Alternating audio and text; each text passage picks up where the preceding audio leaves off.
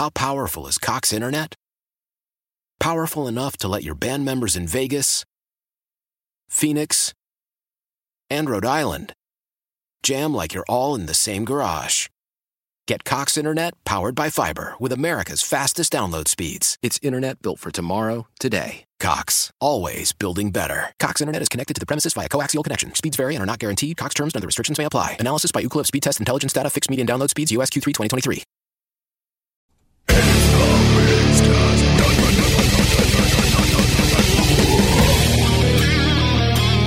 It is the Migs cast. My name is Steve Migs. I'm here with the Reverend Infuego. Yeah. Not a millionaire. No. Very unfortunate. Yeah. We're going to get into that in a little bit. Rev, I'm going to need you to help maybe bring up the energy in this room. I'm in a very bad mood. Oh, no. What'd you do? I didn't do anything. Oh, okay. I don't know what I hate more. Oh, is this going to turn into the vent line? Yes. I hate the whole... your email got lost in the trash bin or in the junk file or whatever it may be.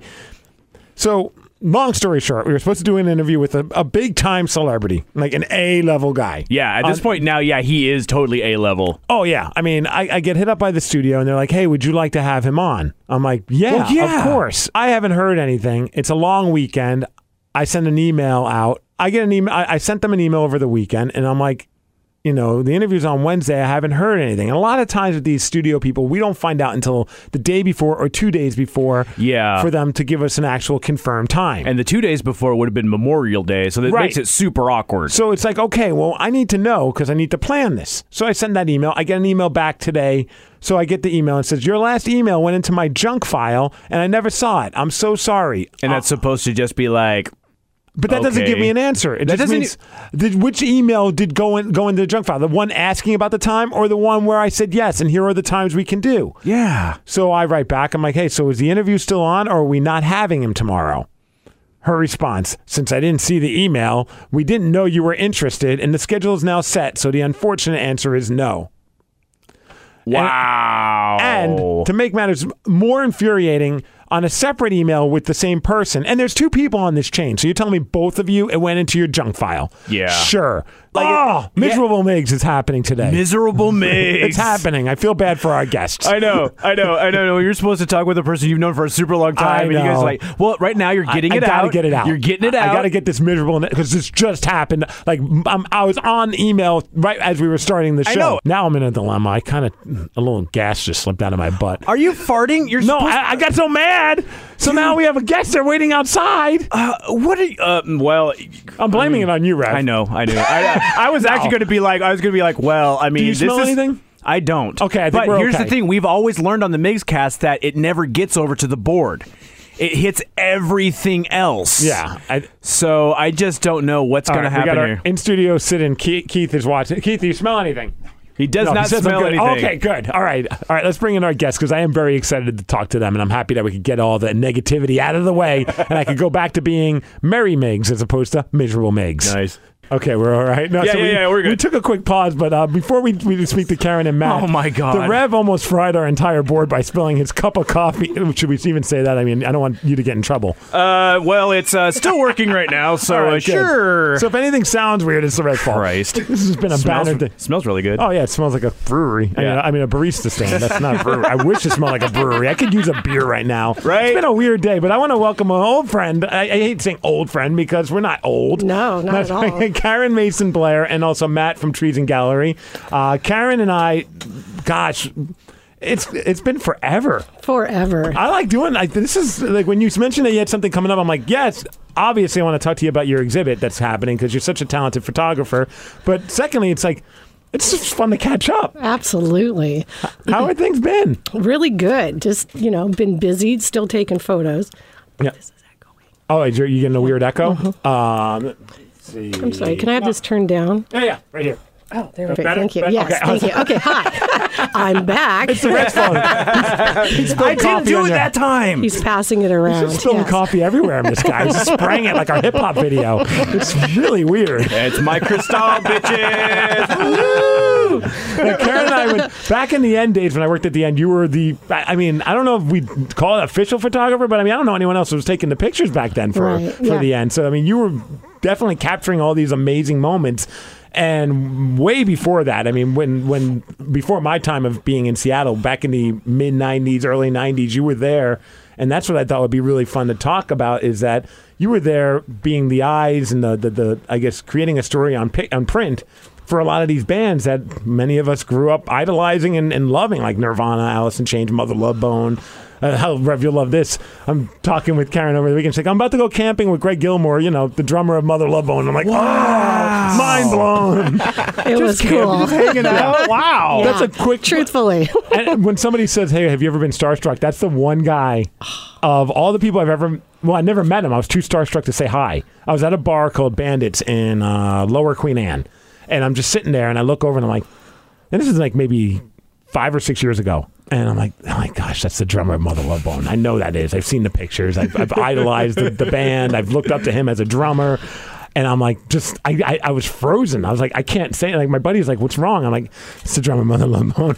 I can't say anything. And he's like, go say hi. Like, you never have a problem saying hi. He seems like a nice guy. And I've always heard great things about him. I'm like, I can't. I'm just going to make an ass of myself. It's going to be one of those Chris Farley moments. So I'd rather just let him have his fun day and not be the weird guy that's like, remember when you played drums in Mother Love Bone? That was awesome. Like, that would have been weird. Well, he's going to come to my show, so you can come see him. Oh, yeah. Then I can I'll stand in the introduce corner. you. Oh, okay. There you go. Now you have an in, Steve. I would. You don't just have to be that guy. Yeah, Oh my Craig will go gosh. up to Karen and be like, who's the weird bald guy in the corner that's just staring at me? He's I remember looking. him at a bar once. He was staring at me. I even texted Thrill from our afternoon show, who's also a big Mother Love Bone fan, and I'm like, Thrill, come down here. Craig, I was like a schoolgirl. You're adorable.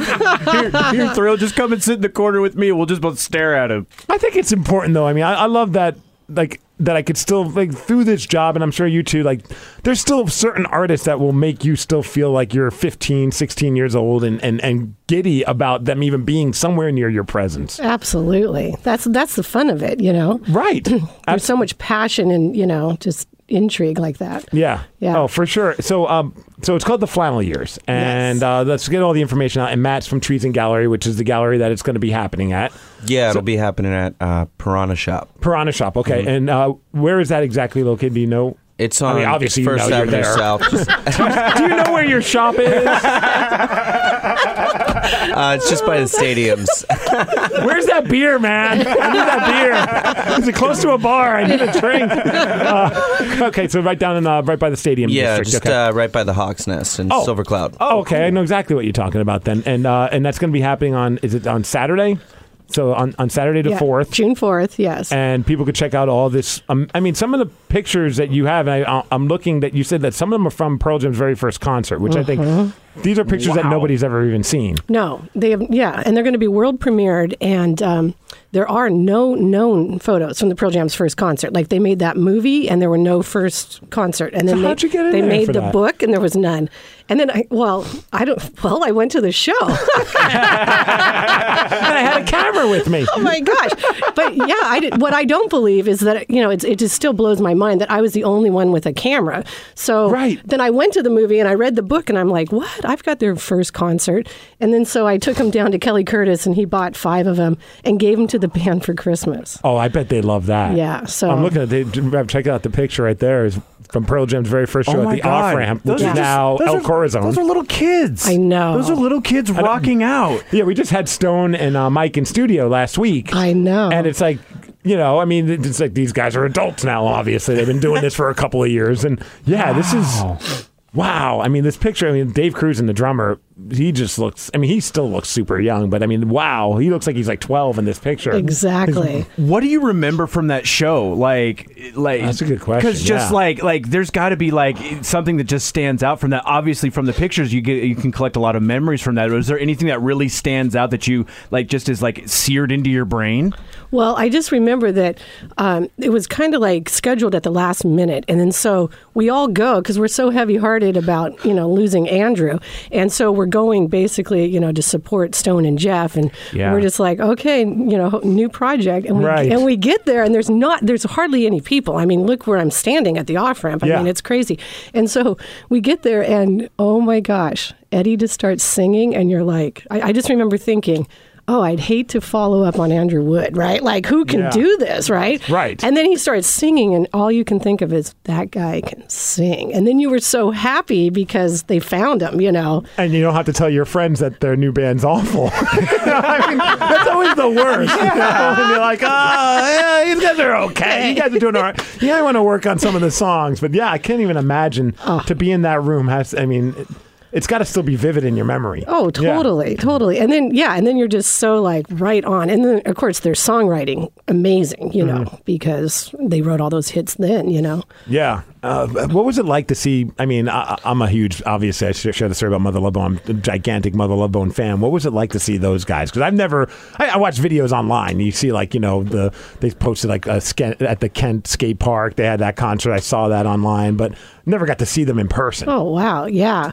Well, Andrew Wood was just so charismatic, I mean, he was just so energized. And so what was really fun is like when you would go to a Mother Love Bone concert, there'd just be this like electricity and this like love and joy in the air. Mm-hmm. And so you always were having a great time. And it's like, and not so much at every concert do you have the best time, but every time, like Mother Love Bone. So it's kind of like Mother Love Bone's playing, we all have to go. Oh, absolutely. Have you seen over by Easy Street Records? In West Seattle, they just Jeff Ament just redid the Mother Love Bone graffiti on the wall. Yes. Oh, I got to get down there just for a picture of that. Absolutely. That is so cool. Yeah, that made me happy. Yeah. Exactly. I'm loving the pictures you have of where you're in the mix too. Like there's a picture from the Pearl Jam Alive release party, and check there's Karen and Eddie just hanging out, Oh yeah, and he's that's got that wild look in his eyes too. That's pretty awesome. I just love that. That's for the CD release of the album. Maybe sold a couple copies, 10. Yeah, just a few. More than 10. Yeah. Like on the back, he said that his grandma Pearl made the best jam ever, and that's how they named the band. Not sure if I believed him, but that's what he said to me. That is what he said to me. And that's been like a lure of Pearl Jam forever. Well, rumors get started. What was the CD release party like for that? Well, it was, once again, it was still really low key. It's like not everybody had caught on and whatever. And so it was right across the street from the EMP. Remember there's that bar right across the street? Oh, it had like so many different names. Yeah, exactly. Was it like a 60s/70s bar at some point? It was. Yeah, polyesters and something else. Why do I know that? Wow. That's way back. I just remember a couple of those ones. Yeah, they were always switching out names. That place had so many different names, but I would imagine it wasn't a 70s themed bar for when Pearl Jam had their album. I mean, that would have been awesome, though. Everyone, wear your best 70s outfits. That is crazy. What's been, while looking back at all the pictures to create this for the gallery that's happening again on Saturday, it's going to be over at the Treason Gallery at the Piranha Shop on the 4th. What's been the one that like really just brought back some seriously amazing memories? Well, I just, it's just really cool when I go back and I look at these, just because it's been 25 years and I'm not as familiar as with them as I was. And so I just love it. Like, in the show, there's 33 prints. And so within those 33 prints, there's 7 where people are smiling. Like I have a Kurt Cobain smiling. I've got Jeff and Stone smiling. And I got this one of Chris Cornell smiling. And that one just freaking moves me, man. Yeah. It's like, I was editing it and he's like looking at me and I'm looking at him. And I just remember the moment. It's like the frame before, not. The frame after, he's not. Wow. But then when you just capture that moment, and he was just looking at me like it was like, he's looking at me like, can you believe what's going on? And then like, we have no idea what's next. And he has this like, we both have no idea what's going on or what's next. Wow. And it was so everything, the show that I'm displaying, it's like it's kind of like in a narrow time. Like we only did 1 year worth of photos. So I have a gazillion other photos, but this is a really narrow view. And within this, it's, there's several that are like pre-fame, like before anything went anywhere. So that's what we're kind of showing, is before fame changed everybody. Yeah, I mean, because it's funny because I saw in like even like the press, the file that you sent out, at the bottom it had all the great grunge vocabulary that the Sub Pop Cats came up with when I think it was like New York Times interviewed them, and they're like, hey, so what's like, and they gave them like a list of the most ridiculous, and I think it was was it Megan Jasper? I think it was Megan. And she was a receptionist at the time, and she's since grown on to become like one of the big wigs over there, which is kind of a cool story in itself. Absolutely. And I mean, maybe this is what got her the chance to grow in the company, because she gave all these different terms, and you have them in here, which is awesome. Like old ripped jeans was in the world of grunge is called wax slacks. and well, they ran with it this. makes sense. And if someone's telling you about that and you don't know, right for wrong. Right, but if you're going to hang out, like, Rev, let's go hang out. We're swinging on the flippity flop. They printed this. I have no idea what you said there, so I'll say, okay, let's go. A loser is a cobnobbler in the world of grunge. I would imagine a different term for that, but somewhat close. I like this one. This uncool person, a lame stain. A lame stain. Do you remember that movie? Was it Hype? Yes. Where I think they even went into detail about all the craziness that was happening in Seattle at the time. How did you even get this much access? I mean, obviously you showed up to some shows with a camera, but I mean, at some points, some of these pictures, I'm looking at the picture of Kurt smiling, and it's an unbelievable picture. I've never seen this picture before. That is so cool. And this was backstage at the Seattle Center Arena, and they weren't even playing. He was there to see, just hanging out. The Butthole Surfers were playing. Nice, good band. And you actually asked him to smile for the picture. Yes. Well, what? That's awesome. Yeah, and so I said. I mean, just because you know the story of Kurt and how, you wouldn't think anyone would have the cojones to be like, hey, can you smile at least for one picture? Yeah, but that is the second picture that I have of Kurt smiling, because he'd actually smiled in this other picture that I had taken, and I had printed it and I gave it to him. And then 3 months later, the record company calls me and they said, I have this picture of Kurt smiling. And I was like, well, how'd you get that? And they said Kurt sent it to them and that it was his favorite photo. And I was like, wow. And so I have a picture on in utero of the shot that I had gave. And then so when I saw him backstage at this event and he's standing there and he's so, looking all downcast, and I was like, Kurt, can you smile? And he goes, you always say that. I'm like, yeah. And you always like my photos. And then he smiled. That's what he's smiling at. That's a great picture. He's not smiling. He's like, oh, you got me. Yeah. That's a smirk of like, all right, okay. Yeah. So there it was. I'm looking, and then there's a picture of you with the band as well. I mean, that's just... Oh, I mean, I'm just as the young version of me that idolized these bands in high school and in college. And I'm looking at these, and I have such respect and hatred for you that you got to experience such awesome moments. Yeah, I will say, it's rare to have pictures of Nirvana and Kurt Cobain, but it's really rare to be in one. Yes. So I agree. I mean, that's just magical right there. Yeah. Wow, that is really, really cool.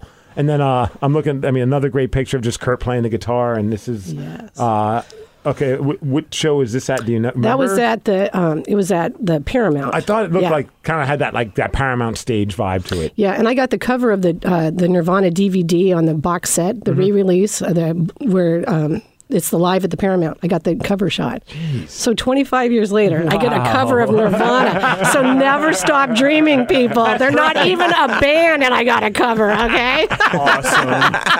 I'm like, I'm going to keep dreaming. I'm going to get a Nirvana cover someday. There you go. And at first I looked at this picture. This is great. So you look at the picture I'm looking at, right, Rev? That is and you're cool. like, oh, there's Poison. Oh, that's Jerry Cantrell on stage with Bret Michaels. What? When did that happen? You got to tell us the backstory. Yeah. What is that about? Yeah, well, apparently the opening band for Poison couldn't make the show, and they were going to play the Coliseum. So they asked Alice in Chains to open, because they knew they were here in Seattle. So they open, and then at the end of the night, they come on stage, and they perform together with Poison for a Kiss song, Rock and Roll All Night. And so the next thing you know, they're all up there. And I got Lane with Poison. I mean, it's hot. People say I should hide that photo, but I think it's awesome. Oh, and they loved Poison then. Maybe not a big fan today. I don't know, right. but it's adorable. Yeah. Yeah, because there was a time when they were not, I wouldn't say they were a glam band, but they were definitely not the way they put some hairspray in their hair. Yeah. Oh gosh. Yeah. I helped them, just so you know. I helped them do makeup at Kane Hall. So during those days, was the music was their music different? Like, you know what I mean? Like, because I mean, we hear the songs that we know, and all I know for Alice in Chains is the stuff that I've heard and that stuff that's been put out there. But before they, came out with Facelift and played that show at the Moore that became there on the VHS that came with Facelift when I bought it. I mean, they were teasing their hair, wearing the spandex. Did their music, like, did it correlate with that look, or was they still doing the same stuff that they were doing on on Facelift? Well, actually, yeah, I think they started out way more glam, and then it just kind of faded a little bit, and then they found their sound, which was amazing, and so then. During that time, the 80s are just so popular. Yeah. And so, I that picture just reminds me of, like, passing the torch, like, goodbye glam and hello grunge.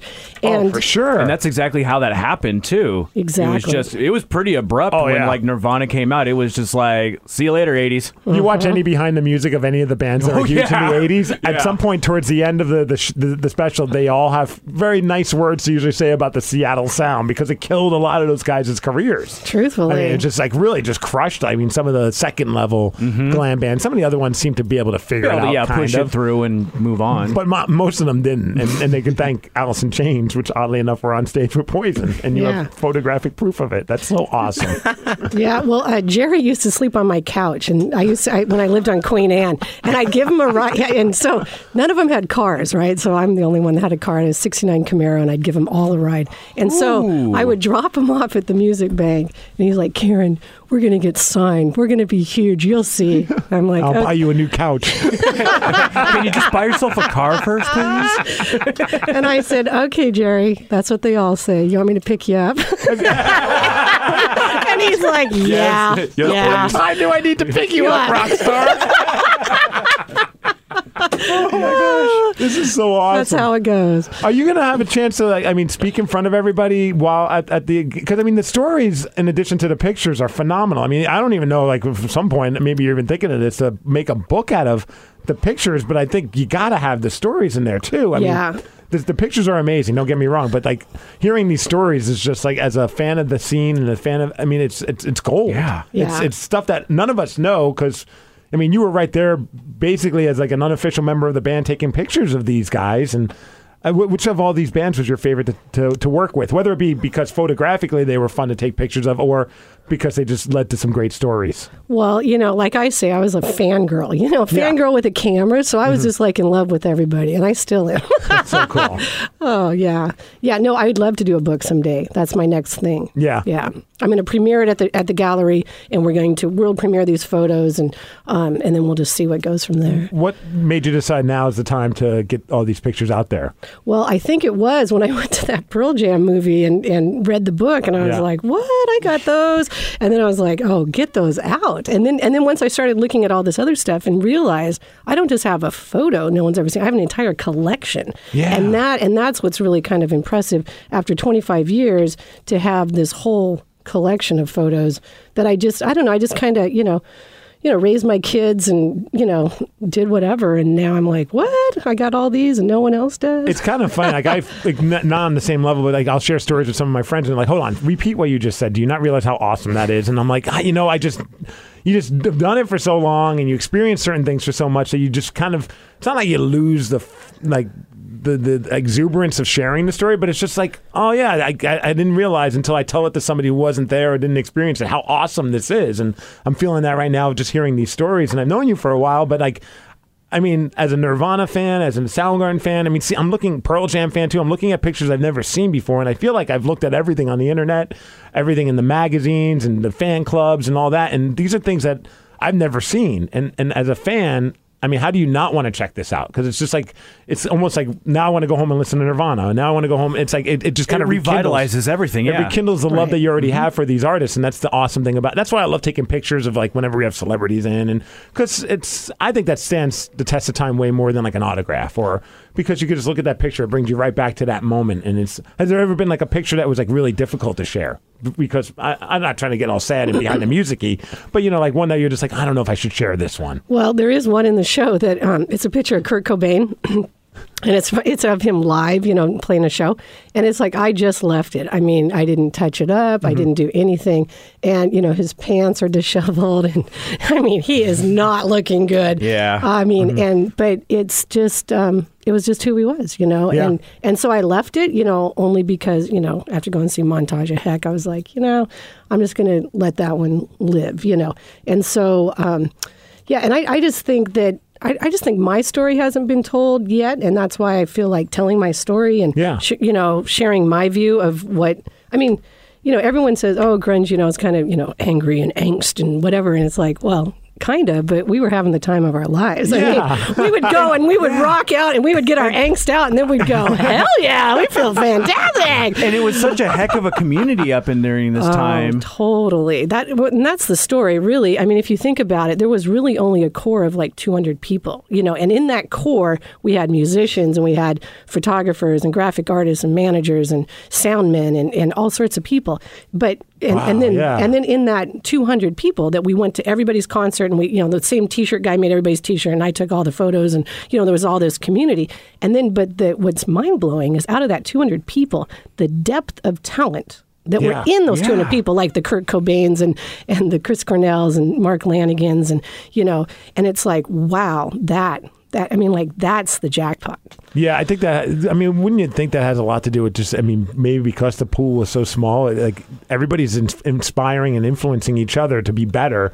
Like, I'm not surprised that from that 200 that everybody was doing some pretty amazing stuff, because it's like, oh, wow, this guy's doing this girl's doing that. I need to step up my game. Right. And that we were all helping each other, which was really this Seattle familia. I call it my Seattle familia, because we all were just helping each other. We weren't really competing. We were just like, oh, you got that, I got this, you got that, and I'll do that, and I'll double time on that, or whatever. I'll go postering or whatever, Well, I remember witnessing it a little bit, even like when I came out, and it was like 97, 96, 97-ish, and got involved in like, a music scene that was way different, but it was still a scene that did pretty well with Harvey Danger and Death Cab for Cutie and a few others, and we were lucky enough to be in the mix of that. And I was like, compared to how it was when I grew up in New York and playing some bands in high school and a little bit in college, which was not that way. And granted, it was probably way different than what was going on with like the grunge bands, quote unquote, but I feel like it was still kind of had that community mentality of, okay, yeah, obviously we want to be the best band on the bill, but we're only because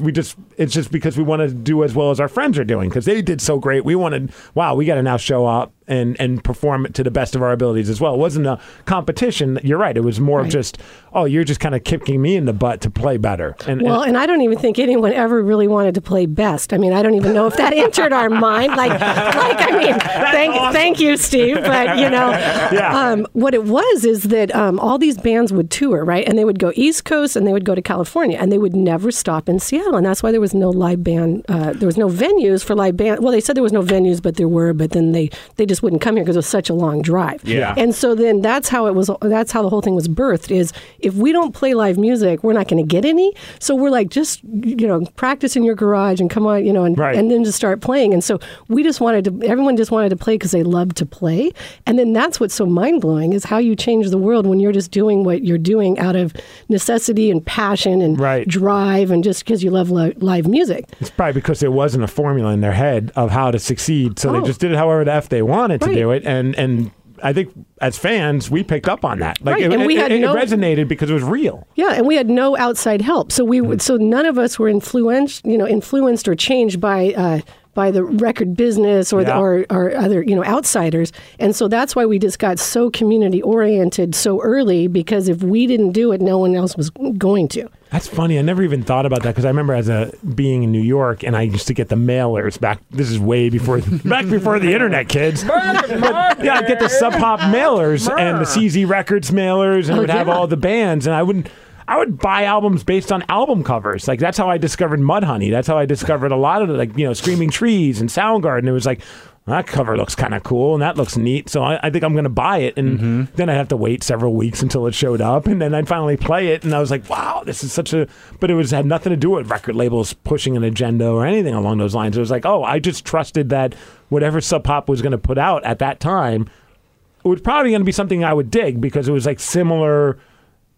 I don't know. They didn't sound the same, but they sounded the same. If that makes sense. It was almost a seal of approval. The vibe was the same. Like when it comes with Sub Pop, it's like, okay, I know that they're not gonna lead me wrong, right? And I'm going to enjoy what I get. It's gonna be heavy. It's gonna be dirty sounding, and it's gonna be just awesome. Yeah, and, like big drums and just loud guitars. That's all I cared about. Jack and Dino. That's right. Trust me. Trust me. He's a god. If I ever have another band, I just want to record one song with that guy, just so I can say I recorded with, and he's a super nice guy. I've met him a couple times. Oh, good friend of mine. Oh, he's such a sweet, nice guy. He came by the studios when Jolene had her last show just to show support for her. And I was like, that's so cool. Here's a guy that doesn't need to do something like that. And he did just to pay his tributes. And it was like, that massive amount of respect for him. Absolutely. Very cool. I noticed you said you brought something as well. Oh, yeah. So, like I really said, like I've known Karen forever. Yeah. From back in the end days, and we haven't seen each other in forever. And you came in and you said, I have some stuff that's from our days back in whenever. Uh-oh. So at another radio station. No, at the end. Oh, we can say it. They're just downstairs. Yeah, okay. Yeah, they're down in the dungeon. I'm kicking on the floor. There we What's go. up, guys? Hey, guys, what's going It was on? trippy coming back here because, we left and we didn't leave on the best of terms. And 2 years later, I'm coming back in and I'm like, gosh, how's this going to go? And everyone was so super nice, but it was so trippy because things have changed. I mean, that downstairs looks nothing like it used to. No, it's so different. It's just smaller, and it's just a smaller staff. Back when we were there, I mean, it reminds me a lot of our staff here, in that everybody's doing stuff together. There's a community. Everyone's just kind of and I think they've got that again now. Yeah. But for a period of time, it wasn't like that, and I think they were trying to find their own new identity. And now guys like Gregor and Manley and the crew down there are just beyond awesome. So it's kind of cool to see. I still have so much love for the end. Oh, well, they changed the world. I mean, they introduced all that. I mean, Marco and all that. I mean, it's still, we're still feeling those vibrations. Well, and that's, I just had lunch with Kim the other day, too. Oh, and it's cool to see her back in town. Yeah, dude. It was the music I grew up on. Like, it was, for better or worse, when Marco introduced the world to Korn, I was there. And we still hate him for that. No, I'm kidding. Maybe. I did want to ask Matt, because, how did you get hooked up with Karen before we look at the picture? Okay. Yeah. It's kind of a weird story. We had a mutual friend that kind of dropped the seed on me about this mysterious photographer that had all this, had a smiling all these photographs of the grunge years, and it kind of like lit a spark, and I tried to seek her out. Mm-hmm. I was awaiting an email for about 2.5 weeks, and then earlier we were having this conversation. Did it end up in your junk file? Yeah, I just lost out on an interview with Andy Samberg because it ended up in the junk file, quote unquote junk file. Yeah, so I was asking our mutual friend. I was like, did she send me an email? Did she send me an email? And she's like, I think she did, and I never got one. So we were sitting down at dinner one night, and Karen showed up, and she's like, oh, this is my friend I was telling you about. And why didn't you get back to him? So it was organic. Yeah. It was extremely organic. Yeah, and we just rolled with it. Nice. Yeah. Were you a fan of the music scene back then? And was this kind of a cool... definitely. It was. Yeah, there was a bit of nostalgia to it, but I was just really excited to present it in a fine art format because it was something that was not only like historical, but it was also very relevant to Seattle, and to be able to approach that from a different perspective, I think is the big thing for us. No, and I just having I'm looking at these cards that have the pictures and on the back the stories, and it's just reading the stories is just so cool. It makes the pictures stand out even more, and it makes them pop even more because there's such a great story behind all of these pictures, which I think is so cool. Yeah, absolutely. And the narrative, is really what it's all about with the photos. And when I didn't even know what she had. When she brought in that deck right there, it was, we were just like... Gold mine. Yeah, so it was just like we would have been foolish to pass it up. Yeah. And we just ran with it. This was kind of an additive for our programming this month, and we're really, really excited. We've put a lot into it, and to actually see it come to fruition is huge. And then for anyone that wants to go again, it's at the Piranha Shop, which is 1022 First Avenue South. And it's treasongallery.com, and also more information at KarenMasonBlair.com. So that way you can find it. We'll pop it up on all of our pages and all that kind of stuff. So that way we can get the word out as much as possible. But I've been putting it off. Oh my God.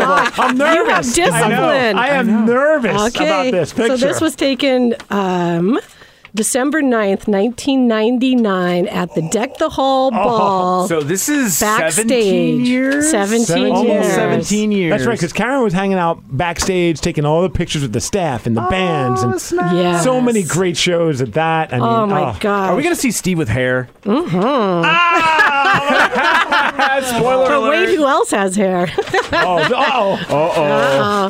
right, so the back says Deck the Hall Ball, 1999. You rock, man. Oh, man, I'm already pumped. Thank you so wow. much. Oh, wow. my God. I just caught a glimpse Drum roll. of it. All right, here we go. Oh, my God. Oh, that's right.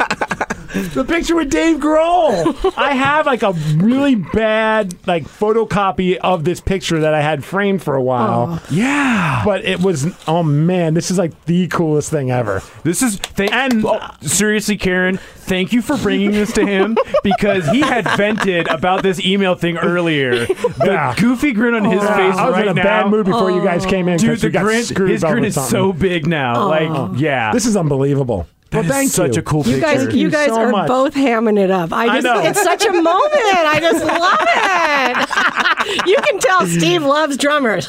I remember, you know what the funny part is? Right before we took this picture, I don't know if you remember, I was talking with him and he's running in place. Yeah. I think he was trying to get it. Get himself like jacked up. Yeah, so I'm He's like Matt Cameron. He's like, Yeah, so I'm like, I don't know if I should keep talking to that. I don't know what I should do. Can I get a picture? Like, this is like, are you going to run in place in the picture? I don't know. So, I mean, that might be why his hair's a little wet, too. Or it's gel. I don't know. That is a great Why picture. was he running in place? Thank you. I have no idea. I think maybe he was to screw with me. Maybe that's just what he does could when be. when a fanboy comes up to him. He's like, I'll just run in place, and eventually it'll get awkward and he'll leave. Or it's like some kind of subtle way of being like, run off, little man, run off.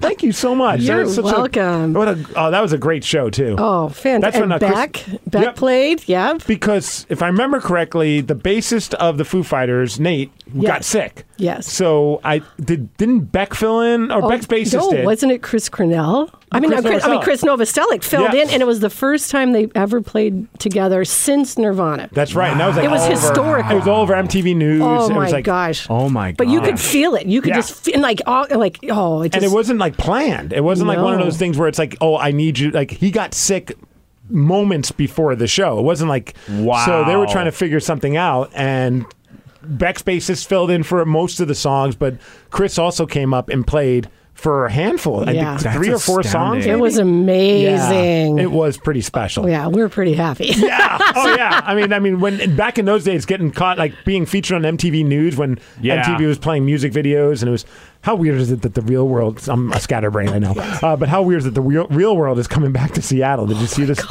I was in some of those clips from before, weren't you? Were you in couple, some? I think. I know you were. There were yeah. a couple where they didn't We- show we- it because, well, he might have been smoking pot outside of the house, and the camera guy comes out to film it, and then turns around, and the next thing you know, the director comes, you guys can't be doing that. I'm like, oh, crap. But now we can. The new version's going to be awesome. Instead of everyone drinking and banging, they're just going to be smoking and hanging out. It's a lot chiller version of the real world. Nobody's getting slapped in this one. Oh, yeah. Yeah. Oh, that was drama. I remember that. Oh, dude, that was a crazy time because that was Puck? like, oh no, that was Steven Yeah. who was on the show. He And- just slapped the chick. I'll and- never in the cab. Yeah, as she was going away. He's like, oh, As one a more bot. thing. Boom. I was at the I went to the station the same night that happened. And I remember we had the mailroom downstairs, and I hear sounds. I'm like, what the hell's going on? I go in there, and it's Steven underneath the mail bins crying. And I'm like, what are you doing, man? And he's like, man, I did something really messed up. I'm like, what, did you slap someone or something like that? I said, like, I hit somebody. He goes, yeah, I slapped Irene. Oh, God. And I'm like, oh, man, why? Because I like Steven. He was a real nice guy. And I don't know what happened to lead to that. But like Later, dude. I was like, bro, why would you do that? He's like, I don't know. He was like, I remember it was like a really awkward conversation. And I remember like, because we like before that we would always joke. I'm like, well, now you come because we would joke about, oh, when are you going to be the angry black cast member? Because it's like every year up until then, he was like, there was always one. And it was always like a story arc in the show. And I'm like, well, now you've become the angry black cast member. And he starts, he laughed for a second. He goes, I know. He felt awful, but Like, that was weird. That was just weird to be like walk in on that and then see it on television. I'm like, oh yeah, I had to kind of have a heart-to-heart with the guy after that. It's awkward. But man, this is unbelievable. We'll definitely put out the information, but congratulations. Thank you. I only hope nothing but amazing success for you, and get that book out too. I will. Yes. We'll get you back in here too. We got to get you back in here because this is unbelievable. I mean, we haven't even scratched the surface of all these stories. Did you ever get to spend time with Mudhoney? I don't see them often. Not really. Did you get to take many pictures for them? Or I have a couple. I mean, they were mostly like Mudhoney was kind of playing over here, and Alice was playing over here, and like Charles and them went over there, and then I went over here, which is why my story is a little different. So I kind of hung out, with the bands that that all got signed, although Mudhoney got signed, but they kind of just blew up. I never thought about that on any given night. All these bands are playing. Oh, it was crazy. I would literally go to 2 shows a night. It was how do you choose? Nuts. Yeah. Oh, yeah. Like if I went on a time machine, I don't think I could do it. I think I might just say, you know what, just go take somebody else back in time. I don't want to have to pick one of my favorite kids. It's true. And then Nirvana would open for the Melvins. So you're like, I'm going to go to that opening band, then go back over here to Alice, and then Pearl Jam's playing, and it was just crazy. I couldn't even. This is just it's so hard to comprehend as someone who came after the fact. But it was every week. God. Every week you could see one of these bands. Every week, if not 2. Is there a band that you remember from those times that did not make it that you're like, I don't understand why that band didn't make it? Oh, there were several. I bet. And I'm scanning their photos. I'm going to put them on my website because they can't be in the show because there's only 33 photos and I got a gazillion. Right, I'm sorry. I'm so sorry. But it was you or Kurt smiling. Sorry. But I love them all, and so I really want to, show some of those pictures too. Oh, yeah. Absolutely. Yeah. Oh, there was a gazillion bands that were amazing. And it's like, I don't know, they just had that exhibit at the EMP where they interviewed like Jerry Cantrell and all these other musicians, and then they go into their favorite bands, and like Jerry's list was mine. Oh, that's funny. Yeah, because we all love those people. And you're probably listening to it as he's asleep on your couch. How do I like all these bands? Oh, yeah. Oh, Karen always listened to them. Yeah. Somehow. Oh, that was it. Yeah, see? We know what's up. You subconsciously got it in his head. The grand influencer. Oh, Karen and Matt, thank you guys for hanging out with us. It's thanks. Such a great to see you again. Oh, it's you been too. too long, and hopefully I'll see you again sooner than whatever it's been, like 12 or so years. Wow. That's kind of ridiculous. I know. We've been busy. Yeah, Just a little busy. Just a little busy. We're just waiting for that email. That's it. Oh, thanks a lot.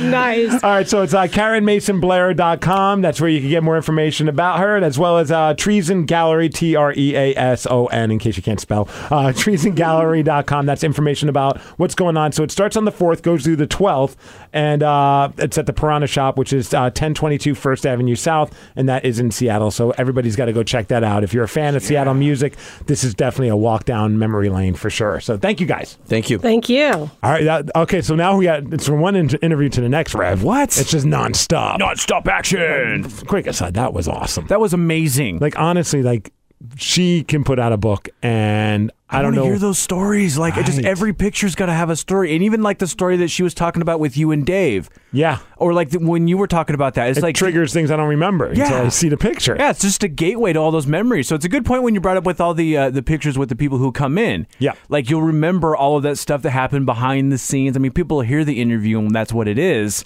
But for me, my memory's shot from years of not necessarily Swiss the best stuff that's gone into my body. But yeah, I at times I'm like, I don't remember things. And I'm like, when I see a picture, though, it's like a flashback. And as soon as I saw that picture, and I've seen that picture a bunch, but I haven't seen it in good quality. And man, it was just like when I was opening this up, I had a feeling it would be that picture because it's such a I saw it before memorable you did, picture. And like you said, I saw it before in the office, and I was like, that's the legit one. Yeah. Wow. And we've been trying to change up our office to make it nicer. That's going to look good. Yeah, I might put that right in front of BJ's desk though. So he has to look at me and Dave Grohl all the time. Yeah, that'll work. All right, why don't we call my buddy Nick up? Nick is the man, the myth, the legend. He is the host of Beer League Talk, which is an amazing podcast. If you're a fan of hockey, if you're a fan of just the beer league mentality, whether it be sports of like softball, basketball, flag football, I think you'd get a kick out of it because it's interesting and it's fun, and And the dynamic of him and his 3 other cohorts, which is Brett, Danny, and April, it's awesome. So Nice. I'm excited to talk to because he got his idea of doing a podcast because of our podcast. Wow. From like a year ago when we first talked to him? Yeah. Because he's also part of the draft tournament, which is coming up in a couple of weeks in Bremerton. So let's call him. See how the Rev does on this. How many times did I ever go? Okay, I think you're going to get it on your first shot there, millionaire. So you bring that up, and now that makes it awkward. It's not like it's my job to do it on the main show all the time either. No, not at all. Watch, he doesn't answer. I should have played his intro. Hello? Oh, Nick? What's going on, Migsy? Hey, how are you, my brother? I'm doing well. Just, it's noon, so it's about beer 30, I think. Yeah, don't you guys, the draft tournament fellas, you all work at, you all have like an office at the rink and also have a bar set up at the rink? Yeah, and in our office, when we're not at the bar, we have a refrigerator that is always stocked with some form of alcoholic beverage.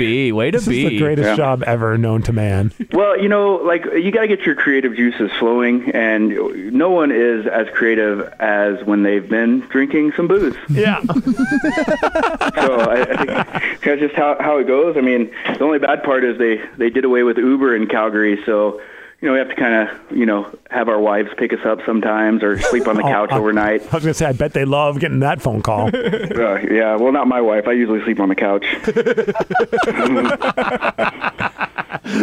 Babe, it's just for work, man. That's why I had a drink. Sorry. Yeah, I have to, we have that Friend Finder app, so she can always check, and she's like, well, why isn't my husband home? It's 1:30 in the morning. She can look, and she's like, oh, he's at the office or the hockey rink, so. Yeah, the quote-unquote office. Yeah, definitely quote, unquote. So what's going on out in Seattle? Things are good, man. I'm getting geared up. I'm pumped. We got the big draft tournament, and we just got J-Mac finally signed up, one of the guys that's part of the Donkeys, so I'm happy about that because, I have so much fun at those things, and this is, I can't believe it was about a year ago when we first started talking. I feel like I've known you forever now because we've hung out several times. I've done several of these draft tournaments, even though I was like, oh, I'll just do one and I'll do it every year. And then it's like, oh, when can I do the next one? These tournaments are addictive, and I know a lot of people have heard me talk about the draft tournaments, but I definitely want to talk to you a little bit about it because you're the man behind all of it. You're the guy who really, you and Brett and Arnie and the rest of the crew that are there, really Roman as well, and KP and Brandt. I could keep going on, and I probably will. But you guys make it such a fun experience for all of us hockey dudes and dudettes that I want to make sure anyone who even has played hockey once in their life thinks about doing this tournament because it's the most fun you'll have at a hockey tournament ever.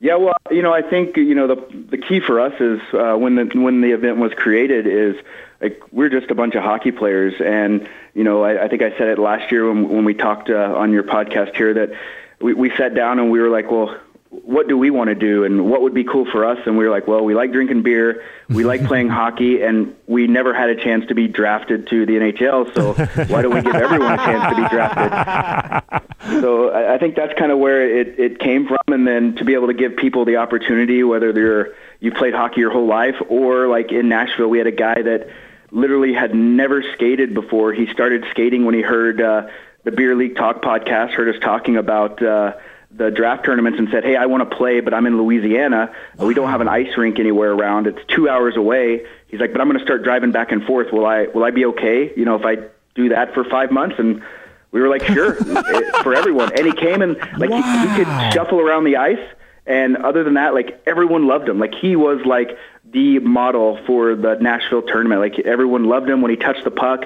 The other team would hug him and congratulate him, and it was just incredible. So to be able to say, hey, anyone that's played hockey even once, like you said, can take part in this tournament is something that we really take pride in, and we want beginners to know, there is a place for you to play here. It's not just guys that aren't going to let you touch the puck or are just going to skate circles around you. It's, as long as you like beer and hockey, you're in. Well, I think I might tell all the lovely ladies that play in these tournaments that it's my first time ever on the ice if it means I'm just going to get hugged.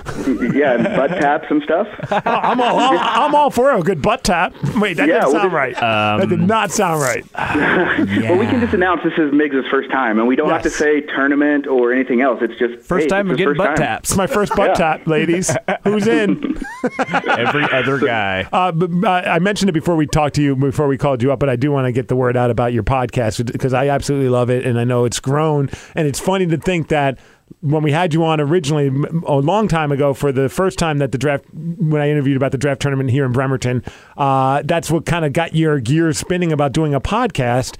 Then I remember we talked, I'm like, dude, just do it. Get some microphones, get a recording system, and just throw it out there. And now you've done about a year's worth of podcasts, and it's grown. And I mean, you got people listening not only here in the U.S. and Canada, but in different parts of the world. It's kind of cool to see that what started as just a silly idea and maybe in your head that, oh, maybe I should do it, maybe I shouldn't, and it's grown into something rather successful. Yeah, it has, and so let me say to all your listeners, just I know he wasn't fishing for it, but so Steve is pretty much the inspiration for the Beer League podcast. I was fishing for that. Yes. Yeah. Hook, line, and sinker. Yeah, he got me. But yeah, I mean, we just, I kind of had it in my head, like all I do is talk about hockey all day, and I was like, why don't I do something more? And Steve had me on last year, and it was awesome. And it turns out I do just love to talk. And love hearing myself. So Steve's like, do it. Just sit down and talk about it. And if it works out, it will. And if it doesn't, it doesn't. What's the big deal? And we did. And now we have, I think we're pushing on between 5,000 and 8,000 downloads every week when we put out an episode. Wow. And I think today, it's gotten nuts. And some of the people that tweet or message us, I can't even understand them because they speak in different languages. But whatever, Google Translate. I was gonna say Google Translate is your friend. It'll get you most of the way there. At least. So they can understand though English, but they just can't. Because I mean, how else are they able to listen to your podcast unless you guys have like an interpreter? I mean, maybe we drink so much we know different languages when we're drunk. Everyone knows drunk. That's a good point. I think hockey is the universal language, and they send it broken English sometimes when they send those messages, but it's really cool. Like just yesterday, I got a tweet from someone that plays hockey in Japan and just said, "Hockey's hockey over here. We just don't have dressing rooms or showers." Whoa, which is a little different. Yeah, how is Steve going to drink? Playing hockey. How are you going to drink, Steve? How am I going to have my good quality time with the boys? Wait, exactly. The men. Sorry, didn't sound right. Wow, that's the hard thing about hockey is that we refer to each other as boys. Mm-hmm. And when you talk to your other friends that don't know that, and you're like, blah, blah, blah, just in the shower with the boys, cutting it up, and they're like, wait a minute, do I need to call the cops? Yeah. Wow.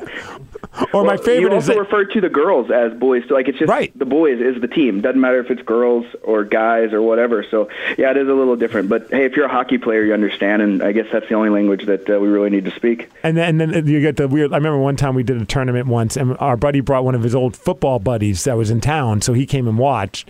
And he didn't know anything about the hockey culture. And he's in the locker room, and he's hanging out with us on the bench. And as you know, sometimes when you're frustrated, you'll be like, F boys. But, there's like an F, a comma, boys. It's like, come on, guys. Yeah. It's not an exclamation. Right. Well, yeah. So this guy's like, I don't understand. Why do you guys keep saying F boys? And I'm like, it's not really meant to sound that way. He's like, well, I want to sound like I fit in. So we're trying to teach him how to say it. Oh, God. So now we're playing, and he's banging on the glass, and he's going, F boys. And I'm like, it doesn't work like that, man. It's not how that is. Yeah, we were joking like we should make T-shirts, and we're like, we can't even jokingly make that shirt. Yeah. Well, just make sure you have the comma in there. I think it'll be all right. That's all. We'll figure it out. Yeah, no, you can definitely make the shirt. I mean, we got shirts on the Beer League Talk, like the stick butt shirts. The stick butt shirt is awesome. Yeah, and the best part is, like, little kids don't really know what it is. They don't know the meme that it's associated with, but they love just the character. And they say, hey, Mom, look, he's got a butt on his shirt, which is hilarious when you're out and about. But that's true. Yeah, so you can put anything on a T-shirt these days and just go with it. As long as it's got a fun cartoon drawing, and no one's going to even think anything about it. Exactly. And now, Stick Butt, we got T-shirts going out. I think I was counting them up the other day. It's like 17 states and 4 provinces the Stick Butt shirts traveling to. Oh, my God. And that was part of you guys did a great jersey contest where you created a jersey. The Donkeys tried. We wound up losing towards the end of it. And I remember. I think there was all these random, some really nice, well-made jersey designs. And then my favorite were the ones that looked like the guy just drew it with a crayon.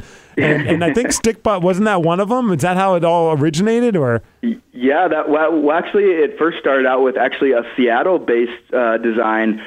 They play in the Greater Seattle Hockey League. Yeah. An owl. Yeah, and it just looks like the kid drew it in paint, and It's we thought it was awesome, so we talked it up, and then next thing we know, we got stick butt. We got a ton of them, but stick butt now were the best ones. They look like a 4-year-old did it. That's amazing. And that's what makes it so great. Like I've actually filled in for the Owls. They didn't have, I think the guy that created it was on the team at the time, but I filled in, and I'm like, man, if they make those jerseys, I have to come back just to get that jersey. Well, I'm going to be honest with you, Steve. Like, we have a tournament, like Beer League Talk is actually sponsoring the Calgary Draft Tournament, since this is where we're at. And we're actually going to do, like, we're going to pick our favorite jerseys from that contest and make them into teams, and Al is one of them. It has to be. Yeah, it's so ridiculous. I'm going to have to ask you to put one aside for me if I can't make it to Calgary. I definitely want to purchase one of those.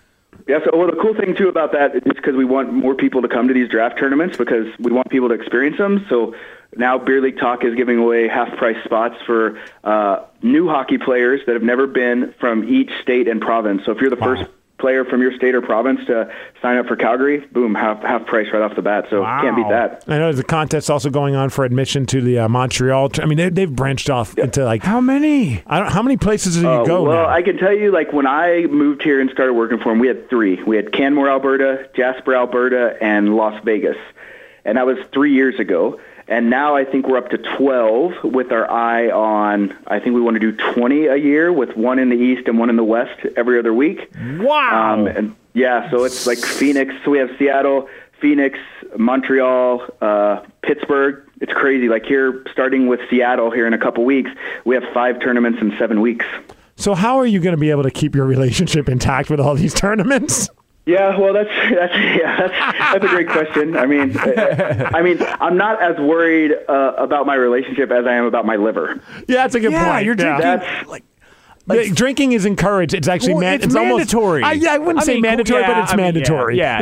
You pick your team based on how fast you drink. Like that's the whole. For those that don't know, the premise of the draft tournament is you all go with no team. You show up. Friday night's the best night of the entire weekend. I mean, the hockey's awesome too, but there's something so amazing about a night of just drinking and drafting teammates, and you're basing it all on how fast they can drink a beer because.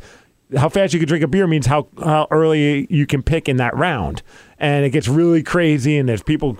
I mean, it's fun. It's just... And by the end of the night, we're all just a giant sloppy mess. Oh, I've heard the recordings, you know. Yeah, right. You've recorded it, so. And what I love about it is nobody's really a dick. No matter... I mean, you got all these testosterone going on in this room, and everyone's having fun. It's just like this common bond of loving hockey and loving drinking that makes it so much fun. Well, I think when we set it up, I mean that was the big thing is like we don't want this to be a win at all cost tournament. Like we actually want it to be a weekend where people are like I actually enjoyed being there because I mean, you've played team tournaments, I've played team tournaments, and they're a different feel because you want to win. You know, we just create the teams for the weekend, but the thing is we create friends for life because if you know guys that you didn't know a year ago that now you guys chat online, you text message, you do all that kind of stuff, and that's what we're kind of finding is these people come and they meet these people, and then it's not when am I going to the next draft tournament, it's when am I going to see my bud Steve. Yeah, you're absolutely right. Like, I mean, I we're all like, I'm getting messages all day, every day now, leading up to it, and I'm doing it too. I'm guilty. Am I hitting up my buddy Swampy? I'm like, are you doing this? Are you coming? And then like someone else will hit me up, like, I hear you're going to be doing are you doing the Bremerton one? And it's like, it's cool to know that. Yeah, you're right. We've created friendships. I'm still communicating with people from the Phoenix tournament that I don't know if I'll ever see again, but like.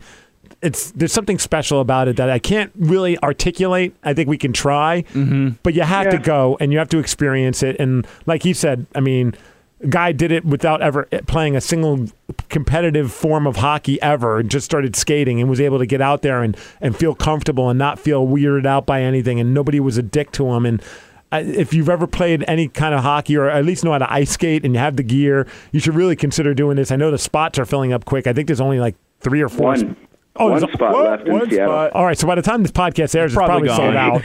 So go check it out.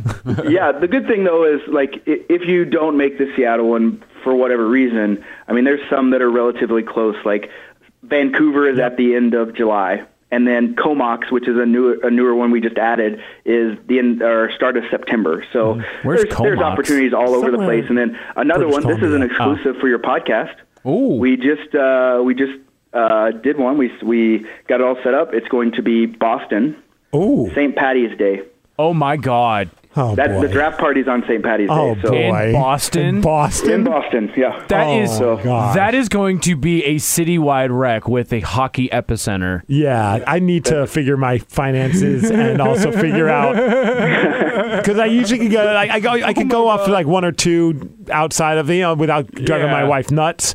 Like last time I did Phoenix and Vegas, I think Boston might have to be one of them. Dude, that sounds like unbelievable. Boston's cool because you can take your wife because the cool I don't thing want about to take my wife to these things. I know you guys always say that, but I don't want to because she doesn't want to be around a bunch of stinky hockey players.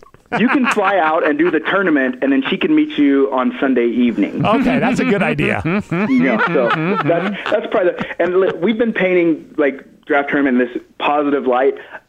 There isn't anything without negatives, and the big negative about draft tournaments is when your buddies say, "Listen, Nick, I'm definitely picking you in this draft round," and then they completely hose you, and that's happened to me a couple times. And the person guilty of it is Migs. Migs does it every tournament. Twice. What? Twice. Yeah, how many tournaments have you been to? 4. Yeah, that's half of them. That is half. All right, in all fairness, the last tournament, which was which one was that last one I went to? Vegas. Yeah. Vegas, yeah. I had every intention of picking you to the point where I had a whole thing planned out where I was going to jokingly try and give it to somebody else, and I was going to make sure they knew that I really wasn't going to pick them, so I wasn't being a douche to them.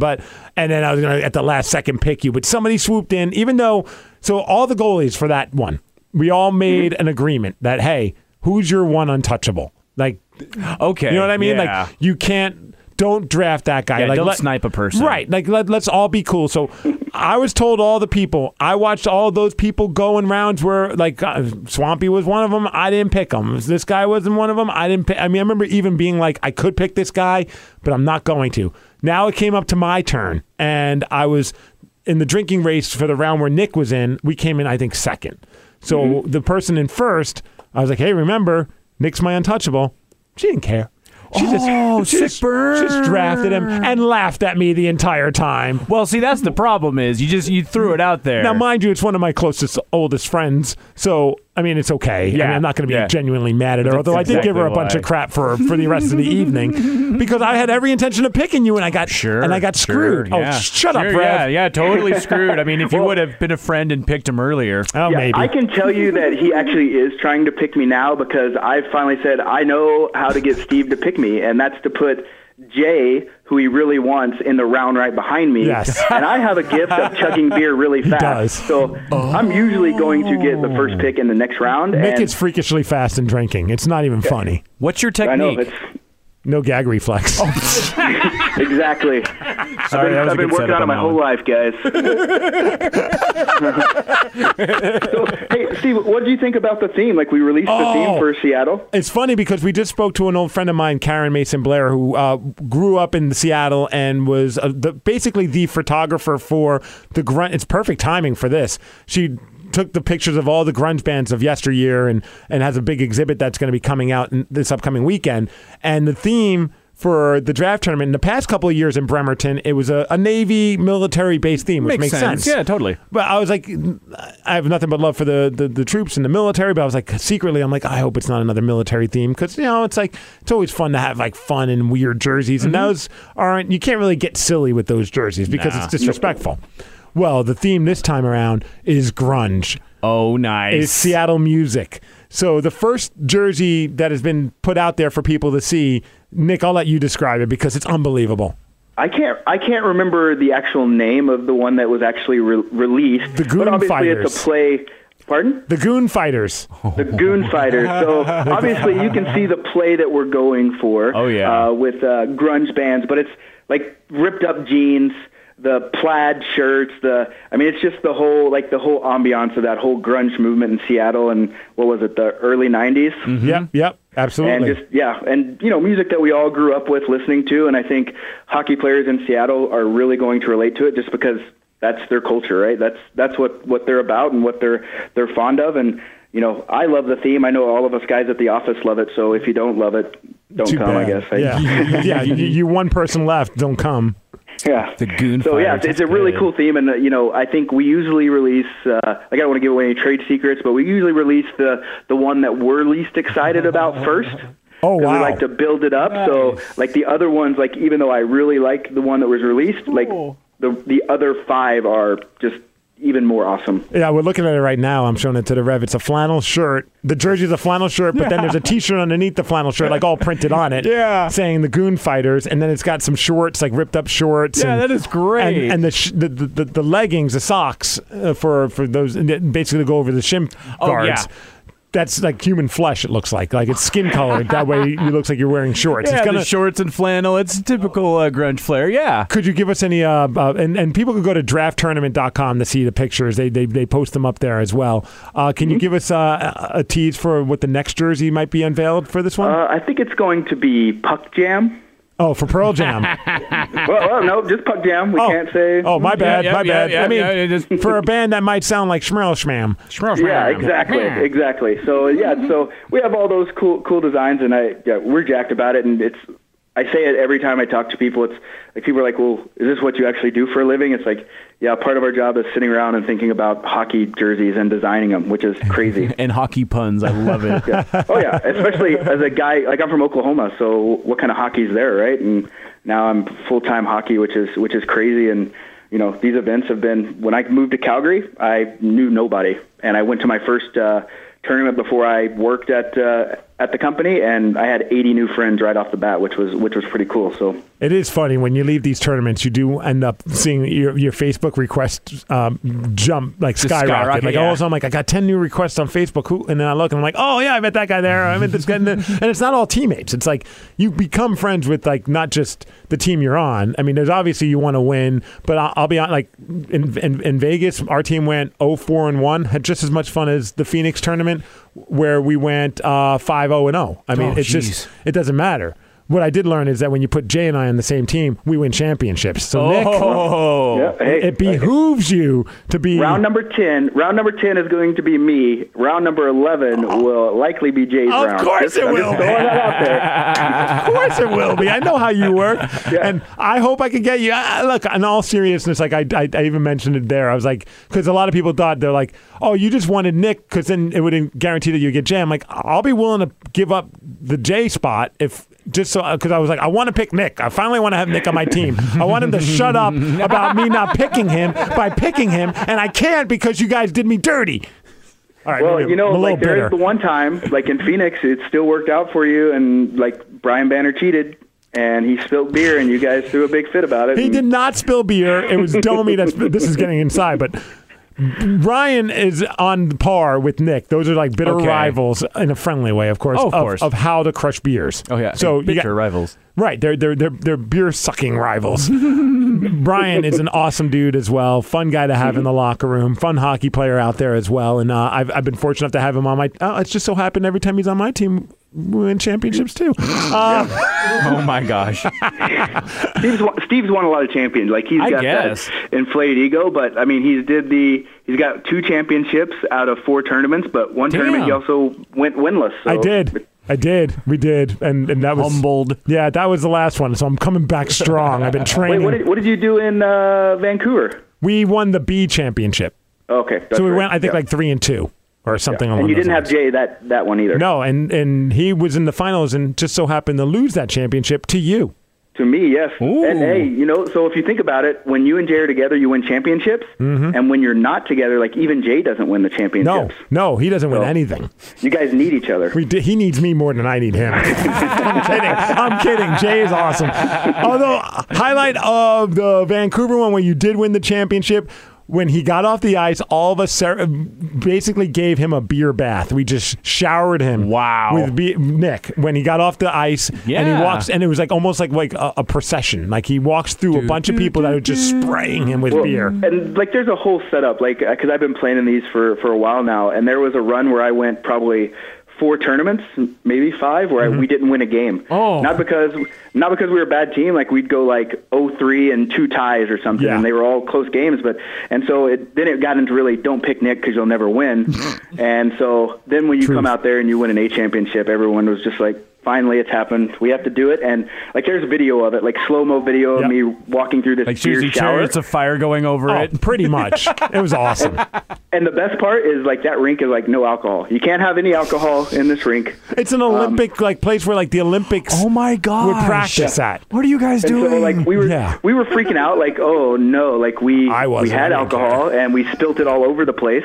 And like we asked them, they were like, hey, is everything cool? And they're like, yeah, everything's cool, no big deal. So, Oh, that's awesome. Beer and hockey go together. Come on. I mean, I think they realized that we were all harmless. No one was being idiots. So we just wanted to spray our friend with beer. Who doesn't want to do that? Right. exactly. And I enjoyed it. I smelled like beer for like 3 days, which was awesome.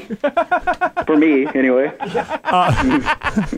Nick, when you're getting into, if memory serves me correct, are you going to get into town early enough to come hang out with us and do the podcast in studio? We'll get in town because we have to go to Vancouver because our league also operates out of there. So we probably won't be into Seattle until Thursday. I can try to stay. Well, when do you record on Mondays and Tuesdays, or is it usually just Tuesdays? We just do Tuesdays typically. But we can figure something out. If anything, we could just podcast when we're at the hotel. Yeah, well, definitely we need to go like eat dinner like Thursday night, and like I want to plug something, but I don't want to plug it. But my favorite place in Seattle is there's a sushi place called Umi. Have you ever been there? Umi's fantastic. Oh my God, it's so like we talk about like we go to Vancouver and they have like the freshest sushi supposedly, but our boys like we talk about this place. We've been talking about it for 2 years now, and can't wait to go to Umi. Have we made reservations for Umi? Let's go to Umi. So Umi, we're gonna come. We're probably gonna drink all your sake. So. Oh yeah. No, Umi's a sweet spot. There's a couple really good ones that are right on par with it, but I would put Umi in definitely like the top 3 sushi places in Seattle that I've been to. Yeah, well, it's awesome. That place is, I mean, compared to Calgary sushi, where we're surrounded by mountains and prairie, there's not really great sushi here, so we're definitely looking forward to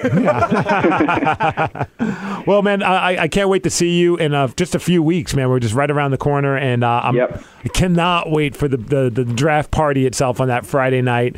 I know all of us that have signed up that I know, we're all buzzing about it. We're pumped for this. It's going to be a great time. You know what, your listeners, if they want to, like, I know Bremerton isn't the premier destination, but come to the draft party if you don't want to play. Like, if you just want to party, like, hey, the bigger the party, the better for us. Like, we'll enjoy it. You can come hang out with Migs, hang out with all us hockey players, and get drunk, and we'll have a good time with or without you. So. Yeah, and I know a few people swung by also the rink when we were all playing. I mean, if you just want to come by and see some hockey, we're all just milling about there the entire time at the Bremerton Ice Rink that weekend. So we're going to be there having a good time. If you're not playing and you want to bring a sixer or maybe a case of beer, feel more than free to do that. Just say, hey, where's Nick or Steve's locker room? And then we'll get that beer in the right place. And tamales.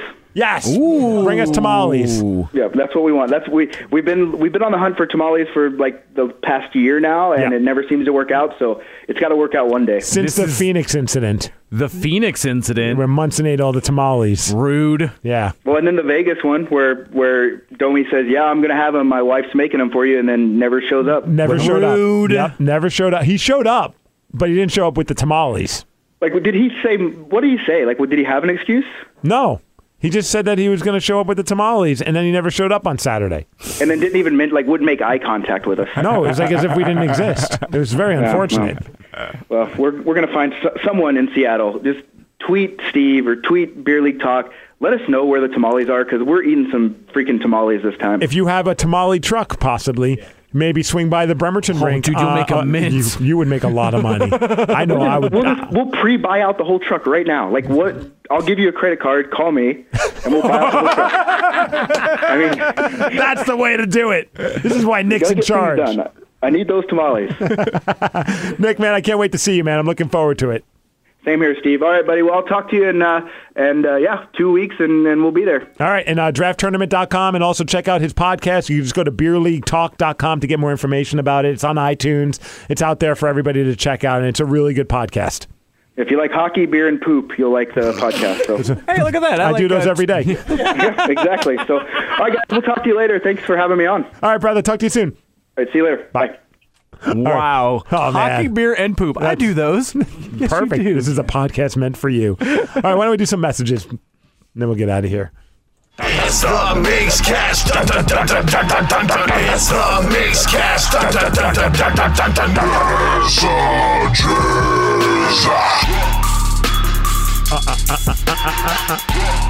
It's been a fun podcast. It has been. Got my negativity out of the way, and everything's been going well ever since. Well, we've been able to keep you positive. Now you just have to stay positive, sir. That's very true. Sometimes, you know what? You got to embrace the negativity. You got to get it out of your system. You were getting it out. I did. And you had to, because if you let it boil like that, you'd have just lost your mind. I was about to lose my mind because that was all happening moments before an interview that I was really looking forward to, and it was like, how do I reset with this stewing inside of my brain? It's like sometimes you're in a bad mood and your woman's trying to talk to you and you're just like, I don't want to talk. And then when you let them know why, then it's like, okay, now I can talk. I feel better. Yeah, totally. Yeah.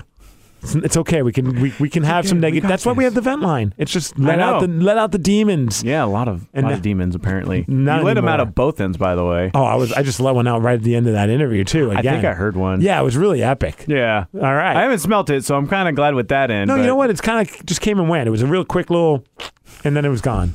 Smell-wise. Just like that. You can leave us a message at themigscast@gmail.com or 253-271-4787. That is our podcast line for voicemails and also text messages. Why don't we start things off with a voicemail, Rev?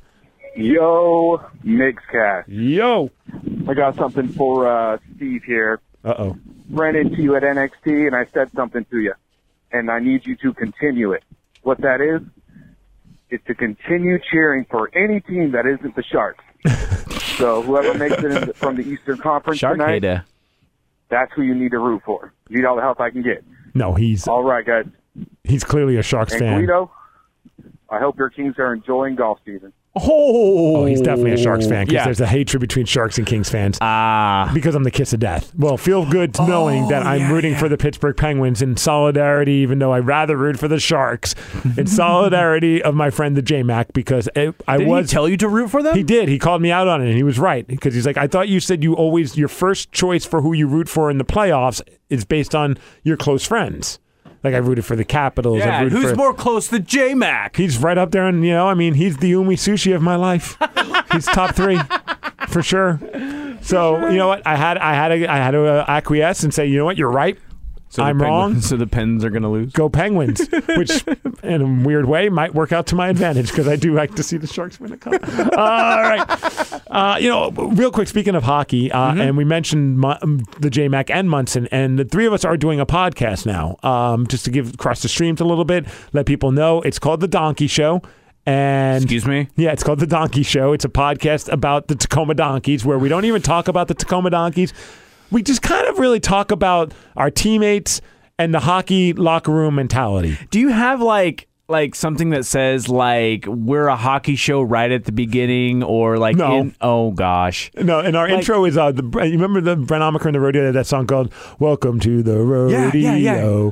We just sing over that part going, "Welcome to the Donkey Show." I remember going to that show when you guys figured it out. That's right, you were there. Yes, I was there at that show. You guys actually did that. That's our intro. Oh my god. Yeah, it's just those two. I mean, congratulations. That's great. Yeah. But the Donkey Show. I know, it's a terrible name because of the connotations. But yes. I think in the description, it's on Podomatic if you go search Yo Donkey Show, because that's our Twitter handle, Yo Donkey Show, where you can also get information about the podcast and find the full link. It's also on iTunes, hopefully on Stitcher at some point in the near future. But it says in the description, Locker Room Talk. Okay. But that doesn't really help. No. I grabbed actually a couple clips just to give you an idea of what this podcast is about. One of them, this is the one where it says pregnant chick. Mm-hmm. I think I've talked about him on this podcast. I probably have.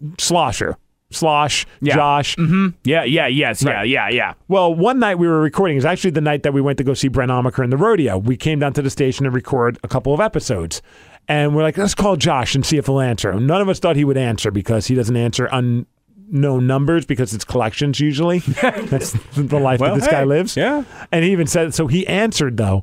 And he was at a bar, drunk, trying to hit on a girl, and here's a little bit of a taste of episode 2 from The Donkey Show. We have a new podcast here called The Donkey Show. The three of us do. Yeah. And so we're recording right now. Well, that's good. Can I tell you something else? Yes. I've been dancing with a chick. She's pregnant. I offered to buy her a drink.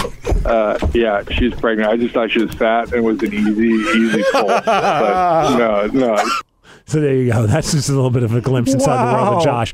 We were calling him because he was just offered, and he accepted it, $25,000 to leave his wife by the in-laws.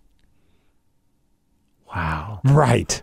And that episode is all about his issue with the family. It's rather intense. Like, we even sat on it for a minute, thought, do we need to share this? Should we share this? Wow. But yeah, we wound up sharing it. I hope I don't have to deal with that proposition ever. Would you take it? No. Good answer. I love you, Michelle. She listens. He's doing the no sign, but he's actually saying yes. Hey. I'm kidding. Stay in the studio here. Right. It was a weird marriage, and I can understand why he took it. It's a very long story, and it's on the podcast. Here's another clip. This one was then after the Brent Amaker and the rodeo show. We recorded. I had my iPad and had some microphones. So I was driving these two drunks home. Yeah. And we podcasted from Fremont, where the show was, all the way back to Tacoma. And there was a point where we're talking, and we're trying to do a podcast, and Jay's in the back seat, so wasted that he forgot he was even on the show. Jay, what do you think? Hello, police officer. It's not a police officer. It's some douchebag in a van. Did we pass? Yeah. Hey, how long? How long what?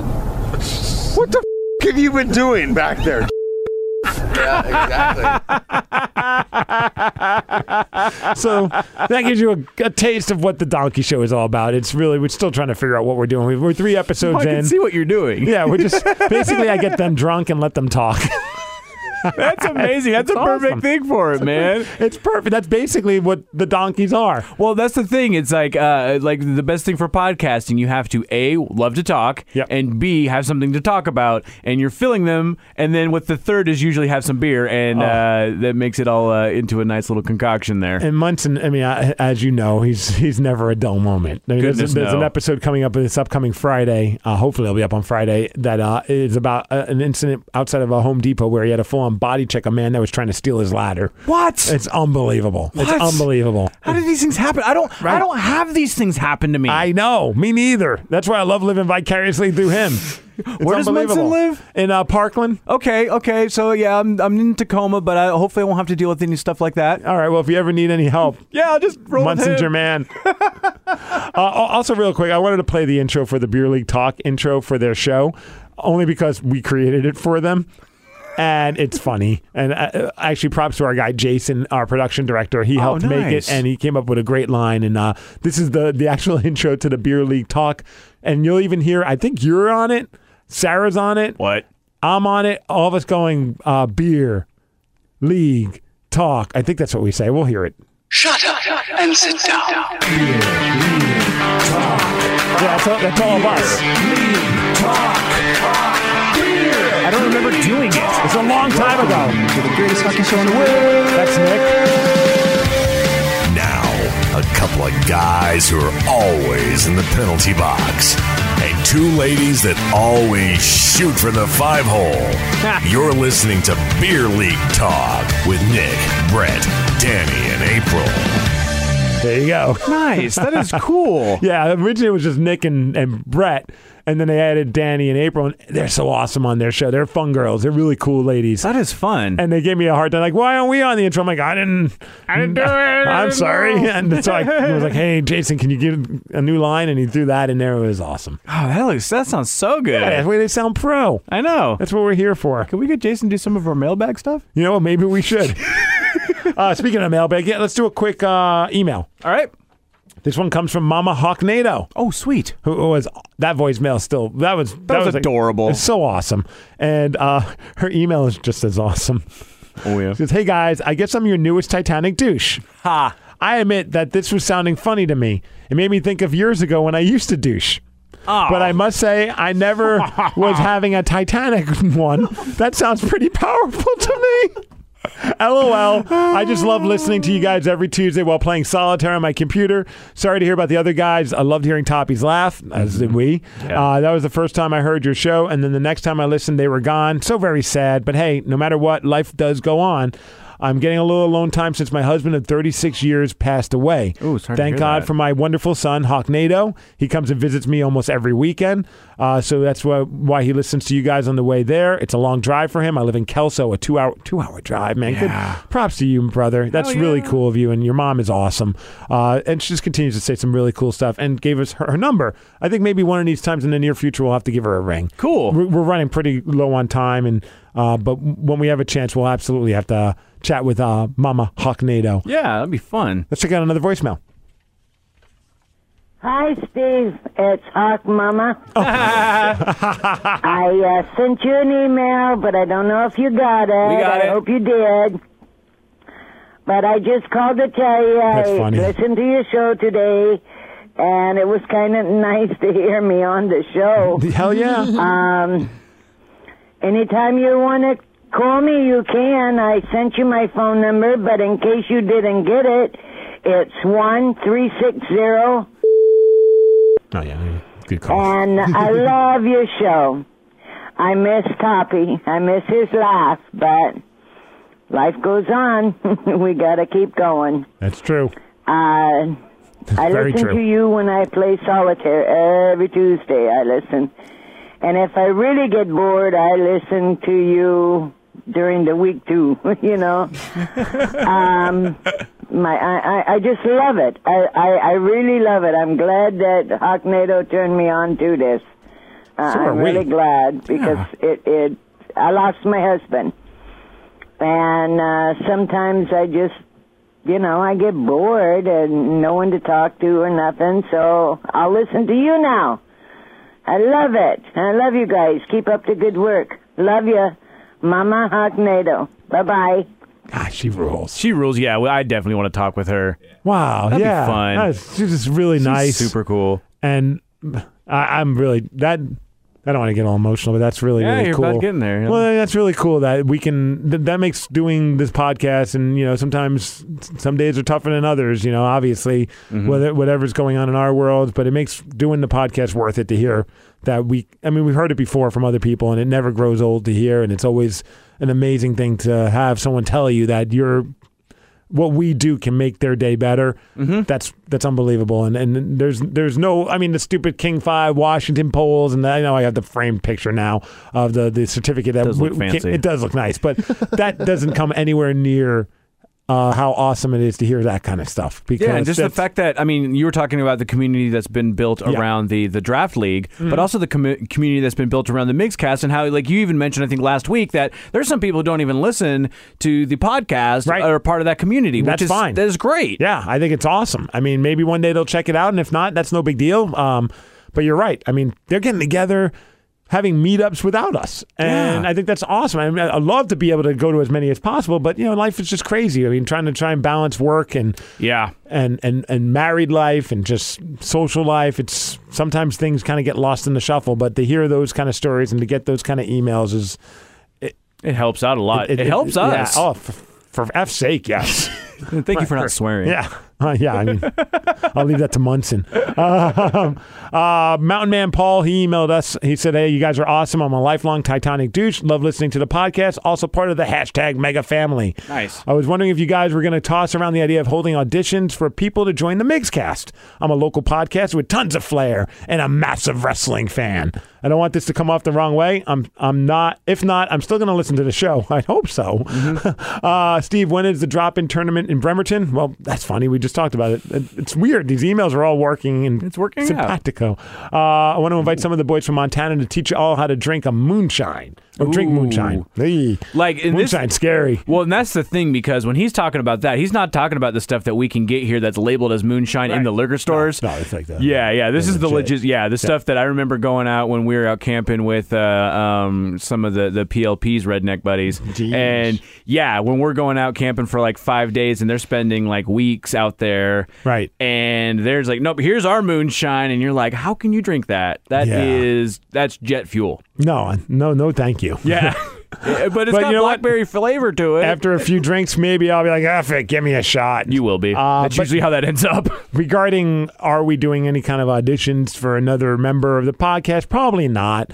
We're figuring it out. It'll probably be somebody internally that maybe is around. The problem with the podcast is like we try and keep it at a set time, but there are times where we have to kind of work around some scheduling and pop in, do it a little bit here, pop in. We try not to ever have to edit it, but there are times where we need to take a break and do this and do that. To bring somebody in that's not an employee would be very difficult. I mean, to be really as transparent as possible, we need somebody that's around and can really just do it at a moment's notice. And sometimes we've had things happen at like 5 a.m. where we're popping in at 5, from 5 to 5:10 just to get an interview with somebody. That's the only time they can do it because it's all East Coast stuff. Yeah.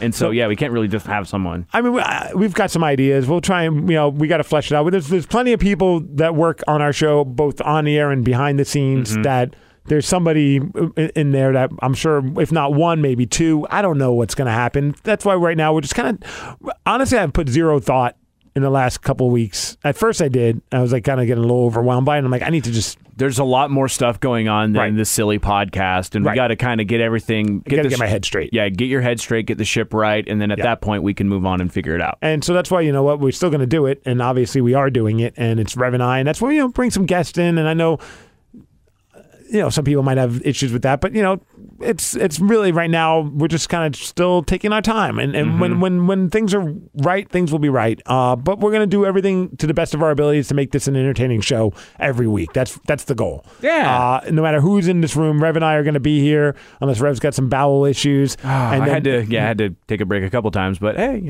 and then that's something also we don't want to really put on somebody that doesn't work here because their insurance. I don't know if it would cover it, and I don't want to give everyone pink eye. Right. It's a very dangerous workplace. It's very scary in here. Let's check out another voicemail. Hey, guys, it drives me crazy whenever coworkers cook eggs for lunch at their desk. They make eggs or like some awful-smelling lunch, and then they eat it right next to you at your damn desk, right where you work. You got to smell it for the next hour and a half. It drives me crazy. It's disgusting. Just don't make eggs at work, please. Or tuna, like tuna, fish. like hard-boiled eggs are okay because they don't normally stink up the place. But like an egg salad or something like that, or a tuna fish, or like microwave, like your hamburger helper or tuna helper from the night before. Hamburger helper's fine, that's fine. But like the tuna, it's the whole office will smell like it, and even with a hard-boiled egg, like. I love eating hard-boiled eggs, and I would love to just sit in the studio while we're during songs. But I will buy them in our little market; they sell them. Yeah. But I'll eat it in the office because I'm like, I don't know, is it kicking out? I don't think it kicks out much smell. But I was like, I don't want to really. Yeah. Some people get weird. Just psychologically, they see egg, so they smell egg, and then it's like, ooh. Yeah. And by somebody, I mean BJ. Oh yeah.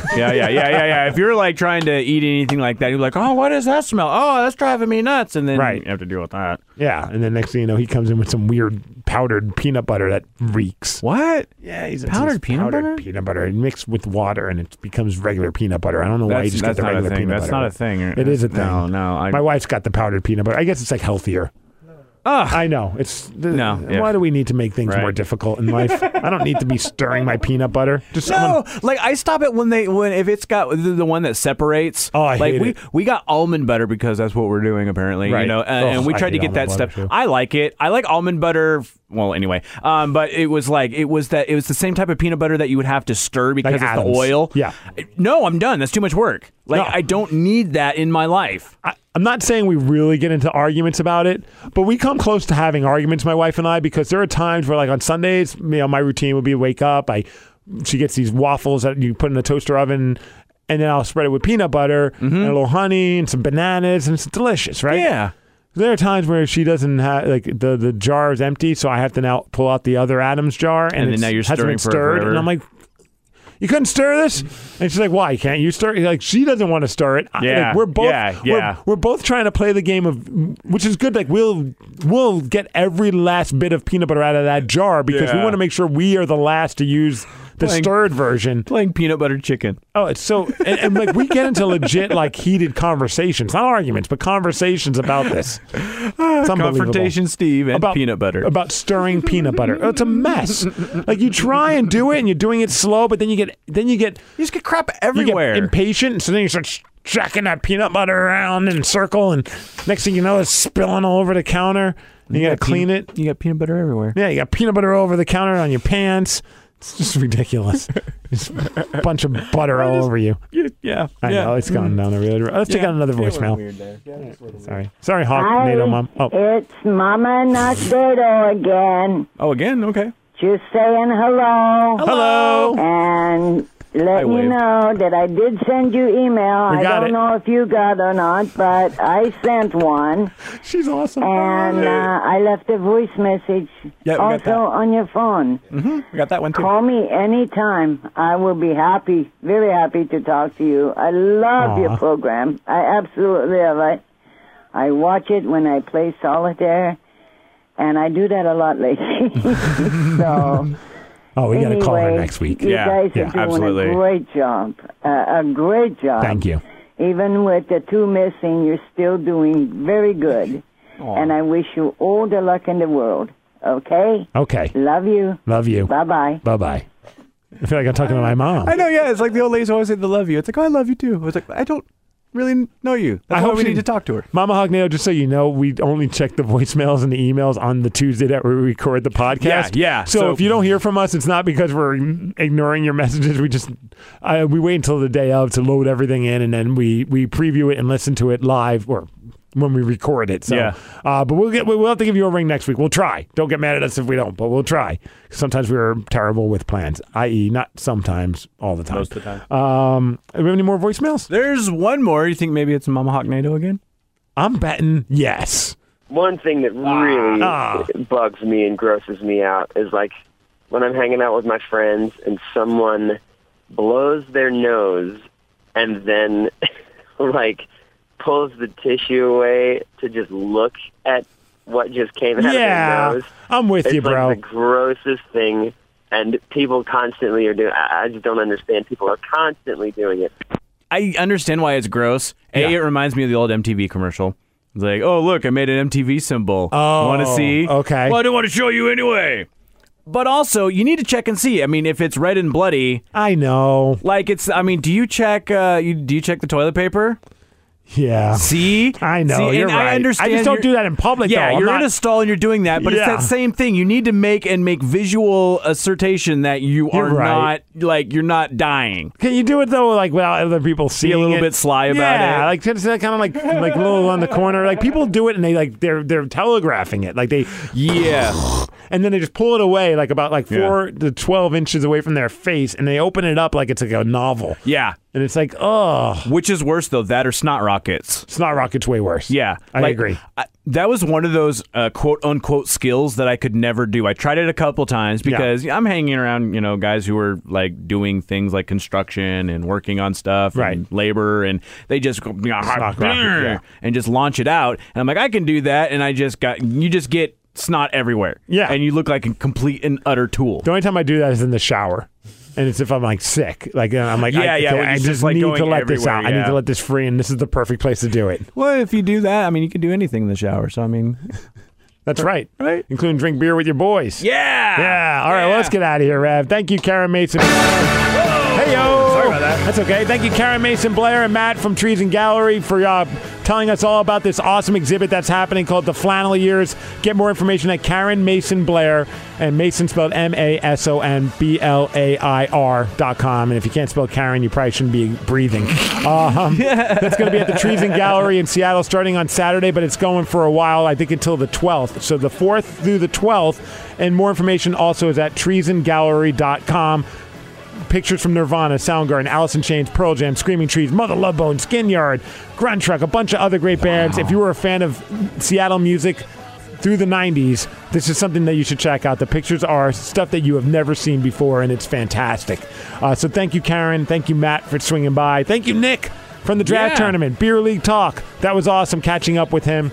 Thank you to Mama Hognado. I don't think I need to explain why. You're just awesome. And your son's definitely very lucky to have you as a mom. And you're very lucky to have him as a son. He sounds like, from all of our conversations, awesome dude. We're out of here. Stay positive. Why? Why? If you have T-Mobile 5G home internet, you might be hearing this Why? a lot. Why? Every time your internet slows down during the busiest hours. Why? Why? Because your network gives priority to cell phone users. Why? Good question. Why not switch to Cox Internet with 2 times faster download speeds than T-Mobile 5G home internet during peak hours? Okay. Stop the whys and visit cox.com/5G home for details. T-Mobile prioritizes certain T-Mobile phone users over home internet users during times of congestion.